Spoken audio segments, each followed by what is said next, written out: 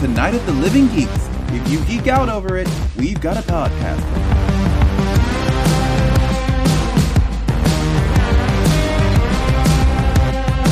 Hello, everyone, and welcome to a brand new episode of Podcastica, a Doctor Who review podcast here on NOTLG.com, episode 238, War of the Centaurans. My name is John, and joining me is the person that whenever we start to disappear, we go, uh-oh, this reminds me of that movie from the 80s, is my good friend Taylor. Taylor, I got to work on these again, but hello. Great Scott, John. I don't know what to tell you. That's the first thing I thought of. Oh, I'm disappearing. I was like, oh, no. Oh, yeah. You and probably half of Twitter. Yeah. Yeah. And me, obviously. Taylor, how you doing? I am doing pretty darn well, Sean. How are you doing? I am tired, but I feel like we gained an hour, so I feel like I shouldn't be tired, or did we lose an hour? I never know anymore. I finally have kids at an age where they're not like waking up at 5 instead of 6. Oh man, they're actually old enough to be like, yeah, you know what, I'm gonna sleep in. I wish dogs would do that. There's a lot of things I wish dogs would do, but that would just make them more like cats. So I just go with cats. True, fair enough. Goodness. Well, I mean, I feel like we had a lot to talk about last week. I feel like equally we might have a lot to talk about this week. But before we get to that, it's not a fortnight anymore. It's a week. No, that's right. I didn't change that part. That's of the fine. Notes. I didn't think about that. What is making us happy this week, Taylor? Well, I'll say this much. I can actually now point to a date on the calendar and say our entire family will be vaccinated. Yay! And that's an amazing feeling. And that date is well in advance of Gallifrey 1. Excellent. Which is making me equally happy. So yes, all of that is really good. And I was going to say there was one other thing that I was going to bring up, and now it's completely fled my mind. I did want to mention that I did watch all of the Netflix series Inside Job, and it is hilarious. Oh, nice. We watched still highly recommend it. We watched the pilot. I liked it. Lauren liked it. I think enough to continue. Okay. I guess it really, some people describe it as really kind of like, first 2 episodes kind of set things up. Which is fine. It really kind of takes off, It's fun to watch. You've nothing else for just the little references in the background, to all sorts of conspiracy-minded stuff. Shoot, I can't remember for the life of me what the other thing was, but it was making me happy. There you go. Well, maybe you'll remember when I'm talking. Maybe, and it'll be just the most random thing in the world. Yeah. Like right in the middle of the episode. Anyway, what is making you happy, man? Let's see. My niece got her first shot, so we can point to the calendar. I believe my nephew will be fully inoculated by at least by February. I don't know when. I don't know when he's younger, so I don't know when his shot is scheduled. But my niece got hers. We're happy about that. Also, I forgot. Like in this whole whirlwind, I forgot to ask my sister what she thinks of the season so far. Oh, yeah. I'm very sure unless she fell by the wayside, but I don't think she did. I need to talk to her about this season so far. Yeah. Anyway, what else is making me happy? Oh, I went to IKEA this weekend. That was fun. Oh, I hadn't been inside of an IKEA in, 2 years? Yeah, probably been a while. I bought a slightly bigger desk. Okay. And I turned one of my monitors vertically. Oh. Yeah. Toby's got a monitor that he does that with. Yeah, I'm not sure how I feel about it yet. I kind of wish it was lower, but the arms don't let me do articulate that way. Yeah. Which is fine. But yeah, it's interesting so far. I've been using it for about since Saturday. Mm-hmm. Yeah, I have a lot more room on my desk, which is very nice. I bought a little filing thing. Not a filing thing. It's just a storage thing. And now, it's not as cluttered. It's nice. I am enjoying it. What else is making me happy? I think that's pretty much it. Doctor Who, that is for sure. Oh, boy, yeah. Getting hyped, staying hyped. To say the least. But we'll get into that. Did you remember? What's your other happy? No, Dang. All right. I didn't. But I will say, just in light of last week's episode when we were talking about Swarm regenerating, I did see pictures the next morning. I'm like, oh yeah, he did totally change. I don't know how I missed that. So I mean, listen, there's a lot going on. there was so much going on in last week's episode. Even when they were like, yeah, he regenerated, I'm like, when did that happen? Like, I don't like, and I'm like, that's a key part. He absorbs someone and regenerates, kind of. Yeah, basically. And I'm like, how did I not notice that? Because there was a lot going on. Because there was a lot going on. So, oh well. Not a lot going on in the Who news, but we'll get to it anyway. No, because it's only been a week. Yeah. Between episodes. And first off, I mean, sad news. Bob Baker, one of K9's creators, has passed away at the age of 82. I mean, created an iconic character in Doctor Who. An absolutely iconic character. Not only that, and little did I know, he wrote, he was a co-writer, at least, for some of the Wallace and Gromit. Oh! Movies. That's great. Yeah, I had no idea. I didn't either. He worked on that. Yeah, that's crazy. So I was very surprised by that. But there's been an absolute outpouring of sympathy and memories from lots of people online. I know the Gallifrey One account, definitely tweeted out some fond memories of when he was last there and so on. So yeah, sad, but so much of his legacy will definitely live on in the memories absolutely of fans everywhere. Yes. Next up, there's an Australian-made fan film called Lockdown: The Doctor Who Fans Survival Guide. And it is, they say, now available to watch at home. And I'm just going to open this up real quick. And yes, you will likely need a VPN for this, because here I am in the US and it goes, hey, it's the Sydney Science Fiction Film Festival. And it goes, hey, sorry, this thing's geo-restricted and not available in your area. Well... I was about to turn my VPN on, and then I realized that would probably mess with literally what we're doing right now. So yeah, let's not do that just yet. But if you have a VPN and want to pretend you are in Sydney, go for it. Hopefully that is something that will see a wider release eventually. But if you're listening to us in Australia, hi there. Thanks for listening. Yeah, hello. This looks interesting. I mean... Right? It's got some involvement from Sophie Aldred. I see that. So, yeah. In fact, I think it was she who had retweeted it, and that's how I saw it. Interesting. And lastly this week, now that I can start saying this week again. Yeah, right. The folks over at Cultbox, and I saw this just moments before sitting down to record, they've taken the Once Upon Time trailer, which is next week's yes. episode, now that title makes a lot more sense, and did a bit of an image breakdown for it. So if you want to really dig deep into this trailer, which it's a very, very short trailer. Yeah. So I was like, oh my God, what are they going to get out of it? But one thing that might be worth talking about with respect to this episode is that there apparently are 6 Mori who stand around a hexagonal altar to hold time together in the universe. A hexagonal altar, and it needs 6 people. Gosh, that reminds me of something. I'm drawing a huge blank right now. Well, let's think classic Who. How many sides does the TARDIS console have? Oh. Yes. Oh. Yes. Okay. Yes. Interesting. Yes. Although, oh boy. Just throwing it out there. Like I said, speculation. Just, it kind of caught my eye, and I went, oh, that's kind of like something else. But of course, last week I was going, oh, look, Swarm's got crystals. The TARDIS has got crystals. TARDIS is now acting funny. Yeah. Maybe these things fit together. Maybe. That would be interesting. They would be. Okay. Anyway.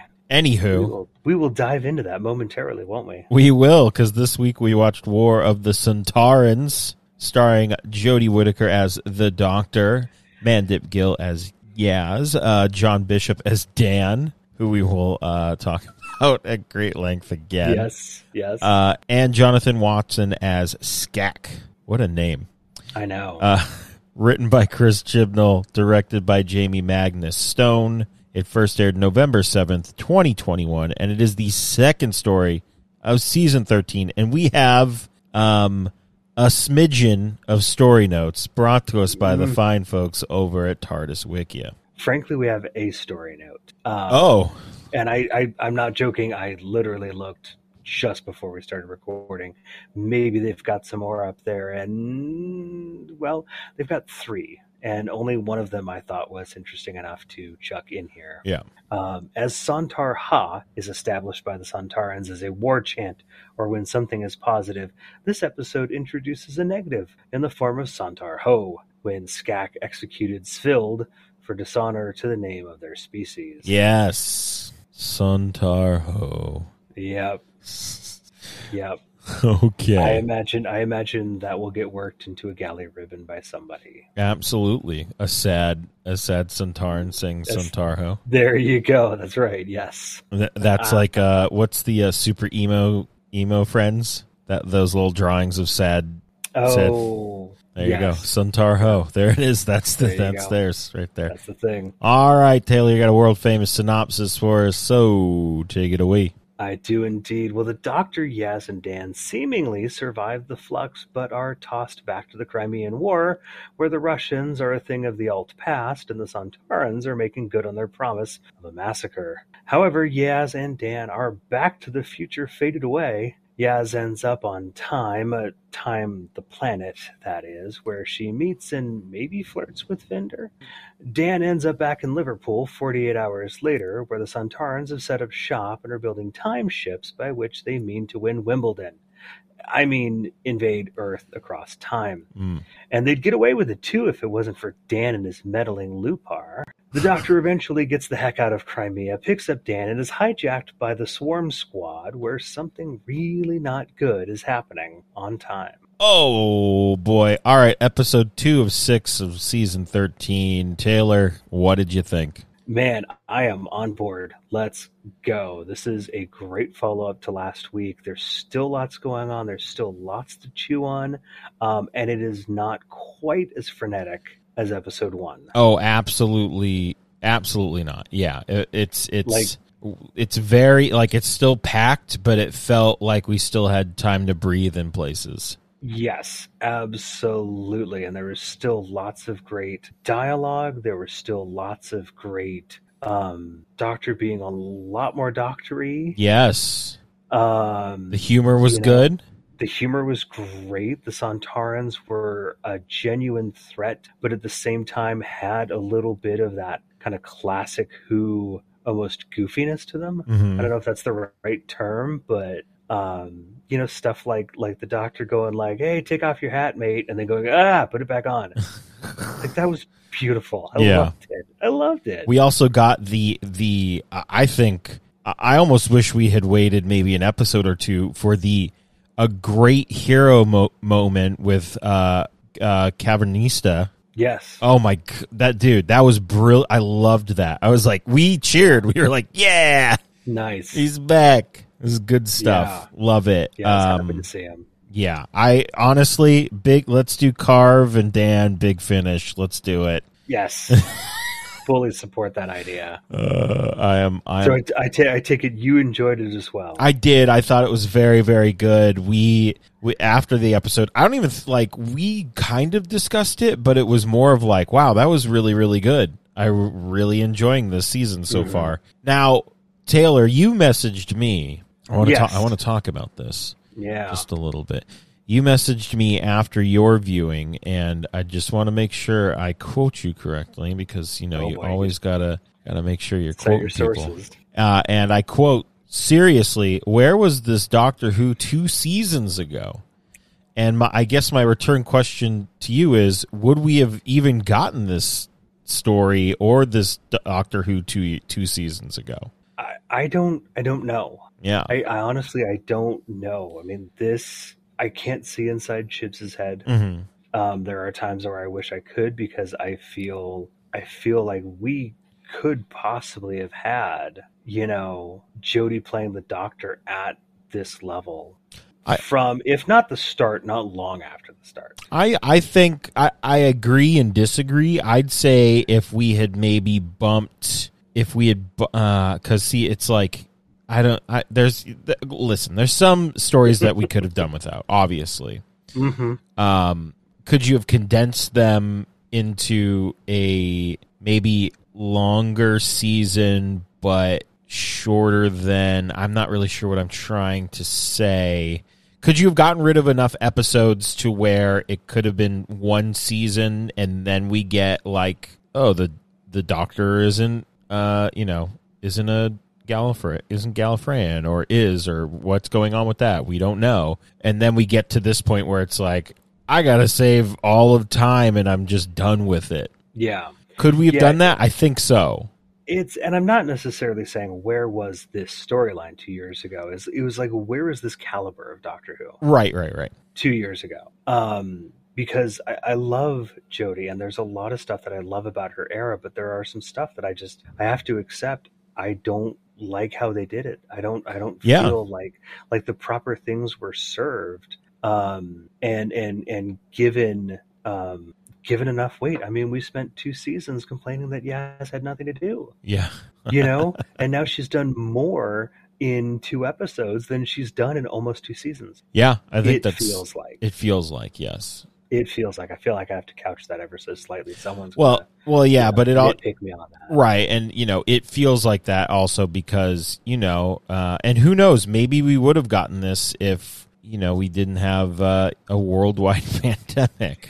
Well, yeah, but that's the same thing is we may possibly have not gotten this right in the event. Like there's no denying that I think COVID played some part in, okay, we have these restrictions. We're coming to the end of whatever plan that they had made for like showing up. We're going to do this crazy thing to Doctor Who, and then we're getting out of Dodge, basically. Yeah. And so maybe that forced the story to go in certain places where it wouldn't have gone had it not been there. We don't know. We'll never know. Without some sort of retrospective interview or something being like, yeah, we decided to make this, and that's fine. But there is an excitement, and there is a fervor, I feel, around Doctor Who this season that I haven't felt since the Capaldi era. I think, I don't know. I feel like when Fugitive Doctor shows up and you're like, wait, what? Like, yeah, huh? Don't get me wrong. There's totally been stuff like that, and I want to see Ruth back, and I absolutely love Fugitive this June. But that's like a high point that drops back off. We've started strong. We've hit a second one that's strong. We could potentially hit a third one that's strong. That if this turns into like if this turns into a full 6 weeks of consistency, where we're going, oh my gosh, this is amazing storytelling. Yeah. So you I'm sorry, I think I misunderstood. You are more, it's more like the storytelling, not like, oh, this cool thing happened. Yeah, exactly. That we can speculate about, right? Exactly. I mean, we spent Jodie's first entire season basically every week going, why'd the bad guy get away again? Why'd the bad guy get away? Yeah. And didn't get away this week. No. That's true. Well, I mean, technically, if you think about it, he did, because he blew up. Which bad guy are we talking? We're talking about the current. Well, yes. I mean, if you want to think about it that way, yeah, that's true. Yeah, he is definitely a bad guy for sure. Anyway, so yeah, it's not one particular cool thing. It's just the caliber of the writing, the caliber everything. Everything feels really punchy. Yeah. And I enjoy that. Don't get me wrong. I mean, I enjoy kind of more quiet stories too, but we don't have time for quiet. We don't. Time is running wild. Yes. We don't have time for any of that. No, we do not. But something we do have time for is more speculation, Taylor. And I'm down for that. We opened up, and if you scroll down to my notes, which I believe my random nonsensical notes are literally 3 pictures and 2 lines of text because I didn't have time to rewatch completely. But we opened this episode on Jodie in black and white. Yep. In a field, and she is looking at this floating, I don't want to say house because it looks like many houses, or it is one big house kind of smushed together. Or maybe spatially folded on itself. There you go. It's floating. It's very dilapidated. It looks pretty creepy. It does. And she reaches out to it and then wakes up and says, "The end of time." Mm-hmm. The end of the universe. The end of the universe, not the end of right. Yeah, the end. Which I'm taking as an indication of, okay, because that line is carried over between the 2 episodes and we don't literally see what happens. Mm-hmm. I'm taking it to mean that they've passed through the flux and gotten, chucked back to 1855. Yes. But a kind of alternate 1855. A very alternate. Yeah. Yeah. Yeah. So what do you make of this? What do you make of this house? I'm just gonna say it, Lungbarrow. Oh my goodness. That's what I'm making of it. Her ancestral home. Whether that actually is on Gallifrey or whether that is on, whatever other planet, dimension, home planet, whatever it is, that's literally what I took it to be. Now, will that play out that way? Will they actually mention it by name? Will it ever come up again? We have no idea. No clue. So for right now, my headcanon, that's Lungbarrow. All right. Kind of floating there in the haunting. Yep. Like that, this popped up and we were like, wow, that is really cool looking. Right? Yeah. But it totally gave me that vibe. Like the moment I saw it, having read that book, I was like, oh, well, you want that? I mean, for me, I kind of just was like, I don't understand any of this. That was kind of how I was. Well, I get that too.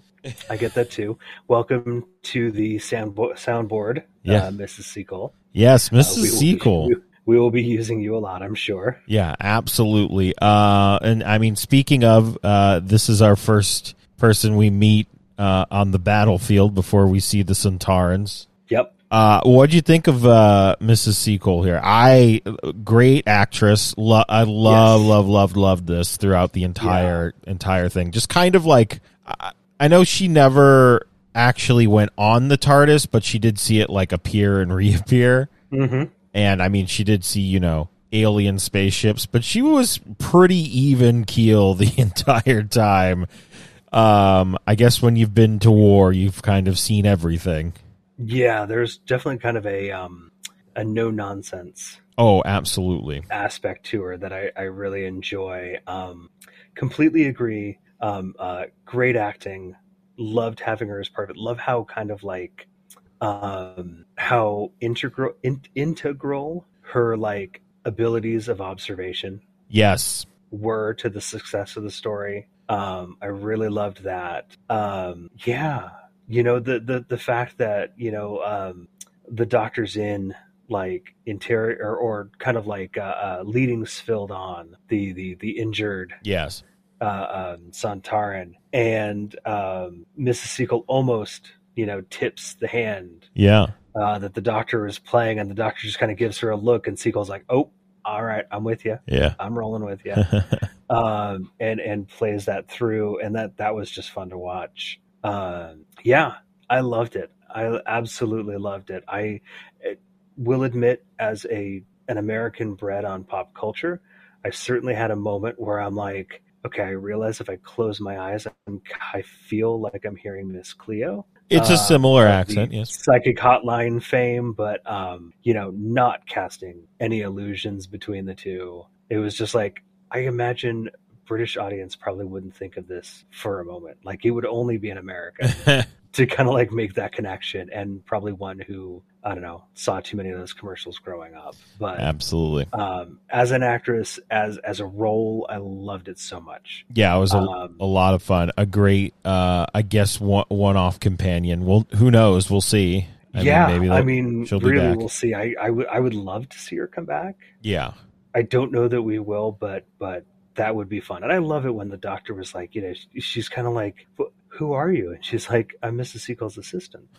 Yes. And I'm like, yeah. That was great. Nicely done. Nicely done. And we had mentioned the Sontarans. They are our big bad. Well, yeah, they're our big bad. I was going to say we do have our bigger bad, who we'll talk about a little later here. But indeed, we love the redesign or the reimagining of the Sontarans. Yeah, I really like it. Really looked good. I love just like how thoroughly potatoey they looked. Yes. I mean, we got so many classic kind of like Sontaran touches in this episode. Oh my God. We got the, you know, rather gross licking of the lips. Yes. Kind of thing going on. We literally got a reference to Lynx in the Time Warrior. Oh yeah. Which I thought was fantastic. I'm like, yes, tie this stuff together. Actually, we got a few Third Doctor. Yeah, we did. Kind of references. We got some Venusian Aikido going on. You know, I think it's hilarious that the Sontaran would just admit to, he's like, plus I wanted to ride a horse. Yes. Yeah, I mean, Sontarans had some very good comedic lines. Absolutely. Absolutely. Yeah, just, what does Svild say as like the doctor is letting him go? Oh, may death rain down on you both. And the doctor goes, yes, well, nice to meet you too. Yes. I'm like, oh my God. Oh man. I love it. So much fun. Yeah. Love the design of their helmets, their whole outfit's great. Costume design was really great on that. Yeah, their ships as well. Yeah, oh, dude, their ships looked amazing. Yeah, they looked really, really cool.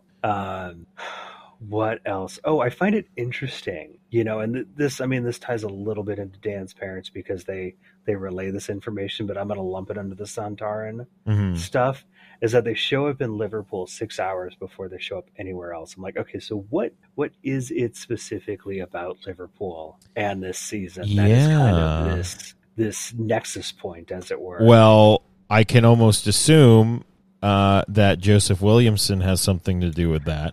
That's kind of my guess, too. Yeah, because he kind of seems like he shows up here, and we'll just skip over to this just for now. He shows up, he gets Back to the Future to the same place Yaz and Vinder. And thank you, and Vinder. I keep wanting to call him Vector, which is not his name.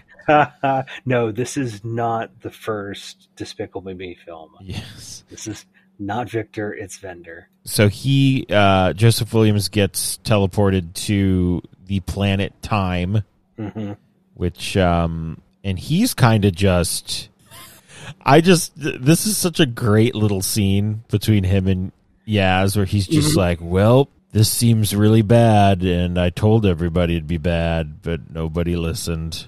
He's like, and I love like when she says, what year is it? And he goes, do you think that it, what does he say? Like, do you think that matters? It's like, it's information of import. Do you think it's important? Yes. Do you think it's information of importance? And he's just done. He just leaves. Yeah. He just walks away. He's completely out of his depth. I think from his point of view, whatever has happened between when we saw him first last week and whatever transpired to get him, you know, basically teleported to the planet Time has put him completely out of his depth. Like, whatever he thought was coming turned out to be so much weirder than what he was thinking of, that he's just like, I just can't comprehend this right now. Poor guy. Poor. Yeah. I'll be very curious to connect his dots together. Yeah, because that's still... And see how that plays out. That's still one dot we haven't really connected. That's going to be interesting to see what happens with that. But, I mean, yeah. I wonder if his tunnels he somehow create... Because we always know, that's the whole thing is like, why did all the aliens come to this one place? Well, I mean, maybe he accidentally created something. Or uncovered something. Ah, yes. Yeah, one or the other. I mean, don't get me wrong. I mean, I could go into caves and tones and stuff. But... I don't know if it's that kind of show. Not the podcast, the show that we talk about. Right. Who knows? Well, I guess we will, we'll find out. But we did say, before we get to Dan's parents, I just want to talk about the twist of Dan and Yaz disappearing. Because I was like, well, we're all going to be hanging out with some Sontarans together. And then... Like, when Dan started disappearing, I thought, oh, man, they totally fooled us. This is it. He's done. I thought that was They it. just got rid of him that quickly. Yeah. I mean, everything's all topsy-turvy, so who knows? That would have been great. If the next day had been like, yep, that was it for him. What? Are you kidding me? But then Yaz started disappearing, and I went, oh, okay, we're probably good. They're probably just teleporting somewhere. Yep. But I loved that. I thought it was great that I thought we were doing one thing, and then it was like, nope, we're splitting off again, and it didn't feel like too much. Like last week, at some points, was too much. Yeah, this was like we're splitting them off, we're putting them into different stories, and it was fine. Yeah, completely. And you've got a perfectly plausible, Doctor Who reason. Oh, it's flux energy mixing with vortex energy. Sure, why not? Yeah, why not? Who's to say it? Who's to say it's not? So there you go. So so we've got that. Yes, and we slightly touched on where Yaz was going, but Dan goes, I believe, 2 hours ahead of time to when he left. 2 days. 2 days. 48 hours. Yes, he's been gone for another 48 hours. And he is out past curfew, which was not a line I caught last night. I was like, why is no one letting him in the house? But also, again, why is no one letting him in a house? Like, did they go door to door and check that you don't have more people in your house for curfew? Yeah, I don't know. Anyway, doesn't matter, I feel. Dan is fantastic at dodging Sontaran laser beams. Boy, or Sontarans are literally the stormtroopers. Same school. Same schools. They probably went to the same shooting school. Very possibly. Everybody passes. Participation ribbons. There you go. Everybody gets a gold star. Yeah. So Dan is promptly saved by his parents, which was, at first I went, oh boy, here we go. But they weren't around for very long, and they were fun while they were there. I really liked it. Yeah. They were definitely entertaining. I don't know. I don't think it gives any more depth to his character. No, not necessarily. Which I think is something we need just a little bit more of. Yeah. Just a little bit, not a lot, because I love Dan. Yeah. Dan's great. Well, and I went to some very strange speculative places before I really had much coffee this morning. Oh, boy. Well, because some people were pointing out, it's funny, the actors who play his parents are like maybe 10 years older than Dan. And I was like, yeah, I guess they all do look kind of close-ish in age. Yeah. And then I went, oh man, what if it's something crazy? What if Dan's not just this, Joe Schmo plasterer who really loves his town? What if there really is something more to him and his parents are actually a division and he's, mentally cloaked or something crazy like that? Yeah. Right? What if we spend, 5 episodes out of these 6 where the Doctor's trying to get something out of Carvanista, and then it turns out that Dan's parents, can answer this stuff too. And I don't know. It just went to some weird places, and then really it kind of boiled down to, it's like, look, people of a certain age end up acting in roles of, other ages. Yeah. And it's no big deal. So just relax. And I was like, yeah, good point. Love it. Yeah. But yeah, we get that. And then just in this very short span that Dan has been around the Doctor, he suddenly feels like he can fully infiltrate the Sontaran encampment yeah, at the Liverpool docks. I mean, a with bit a of walk. with a walk. I'll stir fry you with my walk.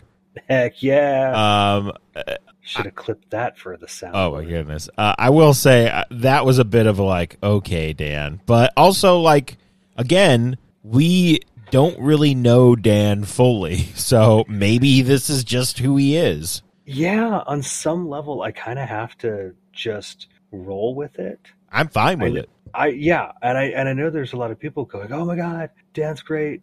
He's amazing. He's so much fun. And this, that, and the other thing. I'm like, there's so many things we don't know about him. And I kind of want a little bit more introduction to Dan before he's just, storming the castle.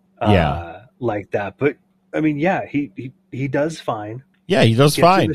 Gets in the ship just fine. Wheels the walk just fine. Can we full court timeout on that? How ridiculous is it that you can just make live long and prosper and get into a Sontaran warship? Okay, yes, thank you for bringing that up, because I would like to think that, that might be keyed to some sort of like, I don't know, finger digit print. Yeah. Rather than, I just need to fill this space. It's so weird. With enough hand for it to go, oh, you must be Sontaran. I will say... Come on in.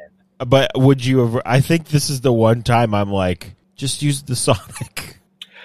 Yes, I can definitely see that.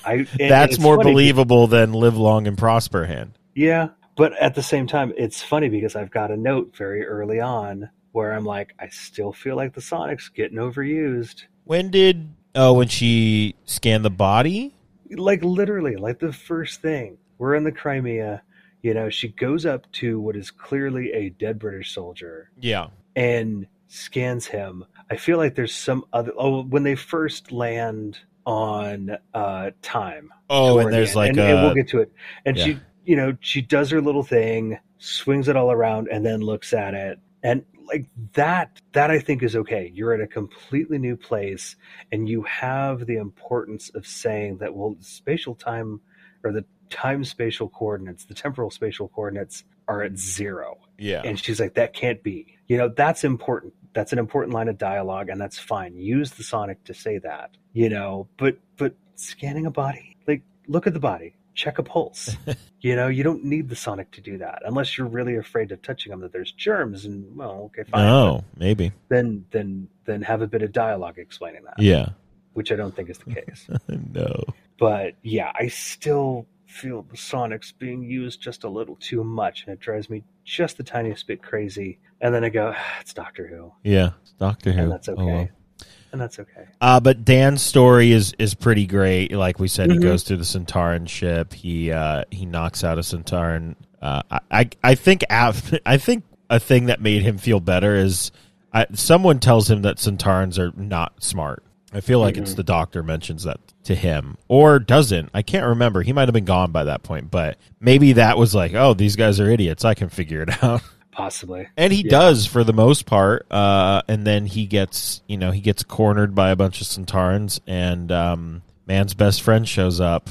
Oh my God. Great hero moment. I was like, yes, this is great. And just all the little dog puns that we get. I've still got a human in the fight.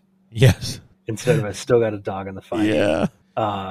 Just so the fact that, when they admittedly tumble out of the ship, and I will say that is the one visual effect that I think just did not work well. Which one was that again? Where the Carvanista basically lifts off the one-time ship, does a big loop because he's going to come in, he's going to plow through the other ones. And just as it does, and it makes this turn, there's a little bit of a zoom and a pan, and you see them kind of like fall out of the ship. But it's kind of like right as the camera angle turns, and they turn too, and it's like, okay, I get it. It's not a big thing, but it's like that special effect didn't look great. But then they get up out of the harbor there, and he shakes off. Yes, right, and it's just completely this dog, thing, and I'm like, oh my God. They're just going to go for every dog pun possible this entire season, I think. Oh, absolutely.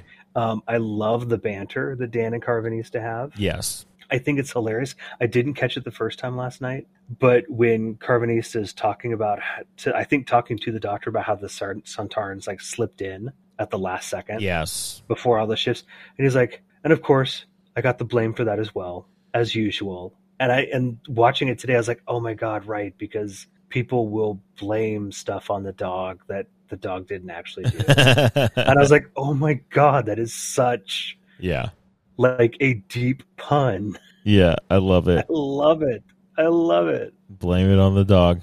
Good stuff. So funny. Funny. Yeah, and then, of course, Dan joins up with the Doctor after the Doctor says, do you want to come with me? And he's like, yeah, sure. Yep. But let's circle back because, you know, we all get there to where the Doctor is, well, I guess not really wanting to go, but we'll get to that soon. So Yaz is on the planet Time, as we've just mentioned. Vinder is also there. They meet. Yep. They have an interesting little interaction. Yeah. Which seemed it a little feels like flirting. Yeah, it seemed a little flirty. We have these cool looking little diamond things. Oh, I wished so badly that this was the Megara. I had hoped so strongly. They're not, though. No, they're not. They're just dust in the wind now. Well, sadly, yes. Which is I hate it. I don't like it. Makes me upset. Yeah. So they're like, "Hey, can you guys repair?" And they're like, "What are you talking about?" So they take them to the diamond, as I will call it. It takes them to this room, which I believe is called. Well, the Mori are in there. Yes, and it's Temple of Atropos. There you go. The Temple of Adipose. Yes, there's a bunch of adipose in there. That's exactly right. And that's how we fix it. We put a bunch of adipose. Time is fat. Yes. So they're like, hey, can you fix this? Because you step in a certain area and the more I show up, but two of them are they're all messed up. Yeah. They appear to be burnt out. Yeah. Which isn't great because apparently they're holding time together. Yes. We get a little bit of exposition here that is very, very curious. Yes. Is that this one of the Triangle Priests, which is what I believe they're referred to. So kind of an inverted Bill Cipher, I suppose. Oh. And I am trying to find where I've got the note because I wanted to mention. Shoot, I really need to give myself like better headers here. Here it is. I'm sorry. So the triangle, and it's confusing because they're on the planet Time, but the Triangle Priest is talking about time as a sentient thing. Yes. Time must not be unleashed. It's evil. It will seek its own. All time passes through the Mori. The Mori basically are like, I don't know what I'd compare them to. They kind of just keep time in check, making sure that, I don't know, that maybe they are the arrow of time. Oh, maybe. Possibly. Because you know, I've heard all sorts of, you know, crazy concepts that you know, time in its essence is for us kind of an illusion. And that realistically kind of, you know, if you think about it in terms of, say, you know, the afterlife, is that time actually happens all at once. It gets very, very esoteric and weird from that point on. And you can dive into like weird things like retrocausality, things we've talked about, you know, occasionally with weird stuff that has happened in our lives. Yeah. Around here. So we get this bit of exposition, and you know, I really kind of like, I want to dig into like, okay, this, if it's evil, if it's seeking its own, we also learn that Swarm and Azure have been basically banned from the temple. And they've got a friend with them this time called Passenger. Yeah, man. And Passenger, the actor who plays him, is legitimately 7 feet 2 inches tall. Yeah, giant. Insane. And Swarm says, Atropos, where it all began and where it will begin again. But yes. It's like, dude, give me the antecedent of it. Like, come on, man. Like, give me just a little bit more to chew on. Yeah. And yeah, this is just, Swarm knows all these things about Yaz and Vinder. Yeah, he seems to know everything. He does, right? So is he kind of extra temporal? Not just extraterrestrial, but extra temporal. Like, can he see the flow of time in that same sense? I don't know. I do not know. But one really interesting thing that I think Azure says while they are there, and can I say, oh my gosh, so much glitter. Yeah. Just incredible. Like, that had to be painful to wash off. Oh, I bet. Every single time. Yeah. I can only imagine. But anyway, I digress. One of them mentions, and again, I think it's Azure who says it, is that the Mori are quantum locked against them. Yes. Like maybe the two of them came there and messed with them at one point, and they were like, no, you can't do that. You're banned. We're locking the Mori. Yeah. We're quantum locking them. And what other villain character race in this show are quantum locked? Well, the Weeping Angels. Bingo. Do you think this is a Weeping Angels origin story? I think by the time, this is my speculation, I think by the time we get to the end of this season, we are going to have an origin story for the Weeping Angels. I would imagine possibly by the time we get to the end of episode 4, which is called Village of the Angels, we might get it. Well, we'll see. That would be interesting. That would be very interesting. I wonder if your little theory about them trying to get a message. Oh yeah, we still have that thread. We still have the Claire thread to follow. Yes. Yep. We absolutely do, and I believe strongly that that's going to play out in episode 4. Oh yeah, I'm almost guaranteed. I think because I think I saw a synopsis somewhere. I could be wrong. Interesting. Anyway, yes, but, yeah. So we all meet up here, and I must say, like, the more and more I see of our Wonder Twins, nice. The more I love them. I think. Yeah, man, it's just good stuff. I want to say Swarm is just very, I don't know, the way he carries himself is very, it's weird, and I like it. But it's like powerful. I don't know. There's a lot going on there. And I feel like it's Azure. Azure, yeah. Azure is just almost feels like either completely in control or completely unhinged. Yes. Like, I feel like Swarm is a little more, I know something you don't know. Yep. And she's completely agree with that. She's just like, I'm going to disappear and reappear a million times and hopefully you kill something. Yes. And it was the scene in there where Vinder was firing at Swarm. Yeah. And Swarm was just, teleporting around the room. It was happening so quickly that I couldn't watch it closely, but I feel like every time he appeared somewhere else, he was like posing. Yeah. He was like, look at me up against the column. Oh, look at me over here. Oh, look basically, at me over here. Yeah. Like, you can't hit me, blah, blah, blah.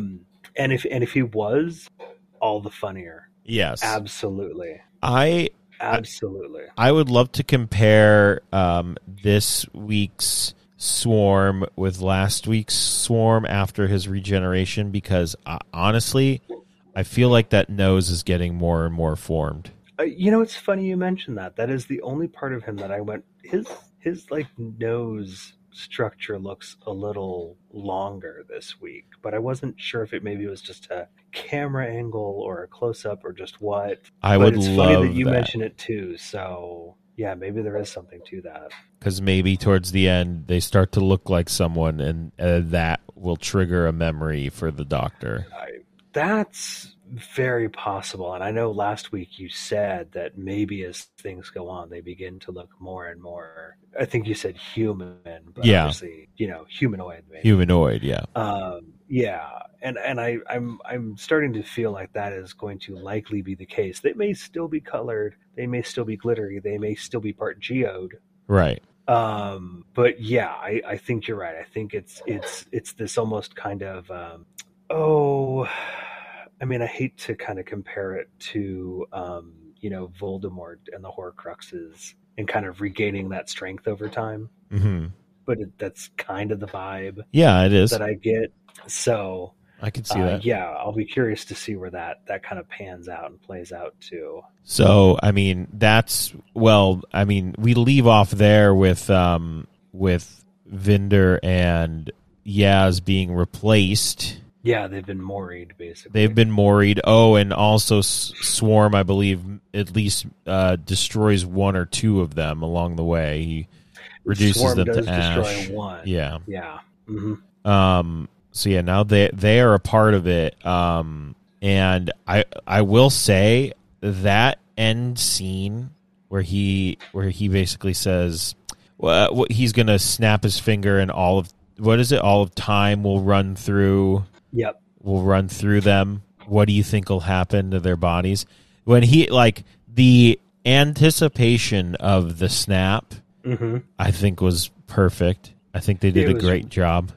Yeah, I mean, that was a hell of a cliffhanger. Yeah, and then we snap to credits basically, or next time, and it's just like, holy moly, that is a great cliffhanger. Mm-hmm. And I'm trying to think if there's anything else that. Oh, you know what? That's one thing we forgot to mention. We get back into the TARDIS because the TARDIS isn't letting us in. Yes, we need to talk about the TARDIS. And the TARDIS is looking like season 6 of the X-Files. I think that's for sure. I think that's around the time. Yeah, post first movie. There you go. Yep, where we get all the black goo. You are spot on. Yeah, the TARDIS is not doing well. No, it is. It doesn't sound great. It looks awful. Nope. I feel like we didn't have doors at one point, and then then our little call box came back. Mm-hmm. There's a lot going on with the TARDIS, which I guess is another thread. Yeah, there's literally a whole lot going on. I mean, the Doctor, once she picks Dan up, all bets are off. All bets are off. The TARDIS launches itself, and she's like, "No, I didn't do that. The TARDIS is compromised." Yeah, and they land on time, with their arch nemesis. So, and much as I said, I think Swarm is on some level able to control it. Yeah. Though he says at one point, and I didn't make a note of it, but I do remember him saying is that the Mori control time with not all the Mori there, it's basically not good for the TARDIS. Like if time is running wild, a time machine basically is not going to, be normal as much as a time machine can be normal. Yeah, that makes sense. So I'm like, okay, that makes sense. I would still hedge my bets and say that Swarm is literally, maybe taking advantage of the situation to control. I think your TARDIS disappearing for a episode might be a good seriously, I would love to see that pay off. Yeah. I would love to see it turn out that's part of it. Yeah, that would be nuts. It just to have that callback to literally the first and second episode of Jodie's run. Yes. To be like, okay, no, I've been planning this and I've been dropping these little things here that seem like, it's just a thing. No, it means something. I would love to see that. Oh, yeah. That'd be great. That would be great. All right. Do we have anything else we want to either speculate over? Any predictions? No, I think I've gotten all my big ones out. I think it is worth noting that our other, at least morally bad guy is Lieutenant General Lubin. Yeah, we didn't really touch on the whole war thing, but because he gets basically all his dudes massacred because apparently he doesn't listen. And it's such a great line because he's like, "Oh, I've got Queen and Country on my side," and Jodie goes, "Is the Queen here?" Yeah, I mean, dude, there was there was so much like it felt like, and it it sucks because this is Jodie's last season and some specials. Yeah, but I was like, man, it feels like she's in it now. Yeah, it feels like she's like, oh yeah, the queen. Yeah, does she have a bayonet? Where is she? Yeah, intense dialogue. There's some seriously intense dialogue when she and Lubin are interacting. Yeah, but of course, they have their plan. They get the Sontarans to strategically withdraw. We'll say. Great line. Yes, great line. Love it, love it, love it. In the fog. Love it. In the fog. Great set piece. Out with their little jungle gym out there. Yes.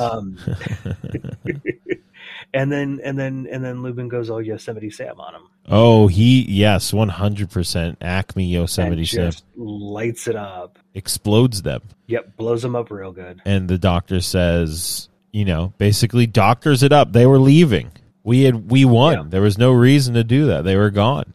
Yep. And then, humanity's like, ah. But it's so true. It's so true because it's like, oh, I did it because of my man. It's like, no, you did it to assuage your guilt. Yeah. Yeah. Because you made a crap decision. I almost did not say crap. Excuse me. I almost had to throw the explicit tag on there. Oh boy.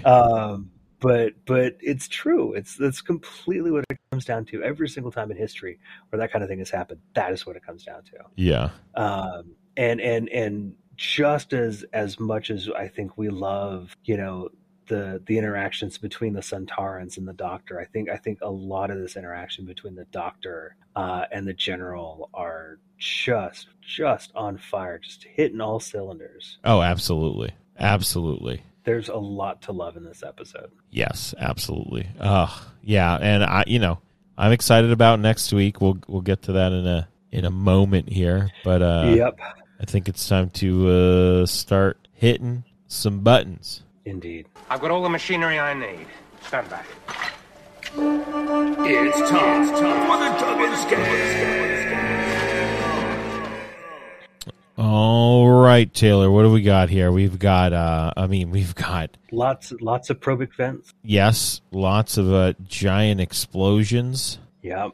We have, ramming a ship into a bunch of other ships. Yep. Got Jodie in a slingshot. Jodie in the slingshot, yes, which was great. Loved that. And what else? Man, there was we got lots of walk action. Yeah. Lots of walk action. This is easily I'm gonna go with a 9.25 here. Wow. When you were like, well, my plan is to hijack one of their ships and throw that ship into their other ships, I'm like, yep, that tracks me. And just, hitting people in the back of the head. It's completely, I would love somewhere, sometime, in some alternate universe, see Duggan go up against the Sontarans. Oh man, he would be fighting around the world. Oh my gosh. That'd be great. How much fun would that be? So all this stuff going on, all just punching Probic vents and using cooking utensils as weapons and using their own ships to wreck their other ships, all of that stuff. It's all very Duggan-esque. So I'm right there with you. I think I was more in the 8.5 range, but I fully support your enthusiasm. Yeah. With this score. This was great. Lots of good Duggan approved action. Love it. Absolutely love it. All right. Oh, right. We gotta clean up behind this couch here. Yeah. Gathering close, it's time for the Behind the Coast Game. All right, Taylor, what are we thinking? I'll be honest. This episode is a little bit creepier. It's definitely a bit more violent. We get 3 Liverpudlians executed. Yes. Whether you see their shadows or see it happen, it's still very clear. Yes. What happens? They're not suddenly hit by party streamers. Nope. We've got the huge battle between the British and the Sontarans, and even though it's, God, it's not like you're watching people get shot on The Expanse or something, but you get one real close up, gut shot from a Suntaran blaster, so it is definitely a bit more violent this time. I mean, I think preteens and up can handle it just fine. I don't think that's a really big deal. I mean, younger viewers, or generally, ones who may be more sensitive to violence and stuff, maybe a little less so. But, on the whole, like all good parents, we'll be there with our kids to explain stuff and comfort stuff and remind them, hey, this is all just acting and pretend. Yep. At the end of the day, that's what it comes down to. Absolutely. But yeah, definitely, a little creepier overall this time around. Oh, yeah. And who knows? It looks like it's might get a little creepier. Possibly. We'll see. I'm just going to say, I hope we get something creeptastic and Jodie's able to go inside that floating, slightly folded house. Yeah, get in there. But maybe that's just my wish list. We'll see. Hopefully. Yeah. I mean, we're running out of time, honestly, so. And I bet you next week we'll be running around on time. Yes, because next week we will be watching Once Upon Time, starring Jodie Whittaker as the Doctor, Mandip Gill as Yaz, and John Bishop as Dan, along with a bunch of other people. A whole bunch. And crazy characters. All right, well, you can like us on Facebook and follow us on Twitter at The Podcastica. You can follow me on Twitter at JP Thrice, and you can follow Taylor on Twitter at BusBuddha71. Subscribe to us on iTunes and Stitcher and Spotify. Just search Podcastica and look for Taylor and myself in animated form coming out of a TARDIS. Rate and review us as well. And you can also head on over to soundcloud.com/TheNOTLG. Shop.spreadshirt.com. Whew, that's a lot of dots. /NOTLG. That's our Spreadshirt link. You can buy sweatshirts and other stuff there. That's shop.spreadshirt.com/NOTLG for all your favorite podcast shows from Night of the Living Geeks Network. You can also head on over to patreon.com/NOTLG and just donate monetarily. Just keep things running right over here. Or, you can go to a local shop, support them. We're still in it, folks. I know we were talking about, boosters and everyone's getting vaccinated, but it's still rough out there. So support your local shops, your local restaurants, all those good places any way you can. Definitely going into the holidays. Absolutely. Oh, 100% going into the holidays. Absolutely. All right. So that's it for us this week. Join us again next week when we talk about Once Upon Time, and we'll see you guys then. See ya.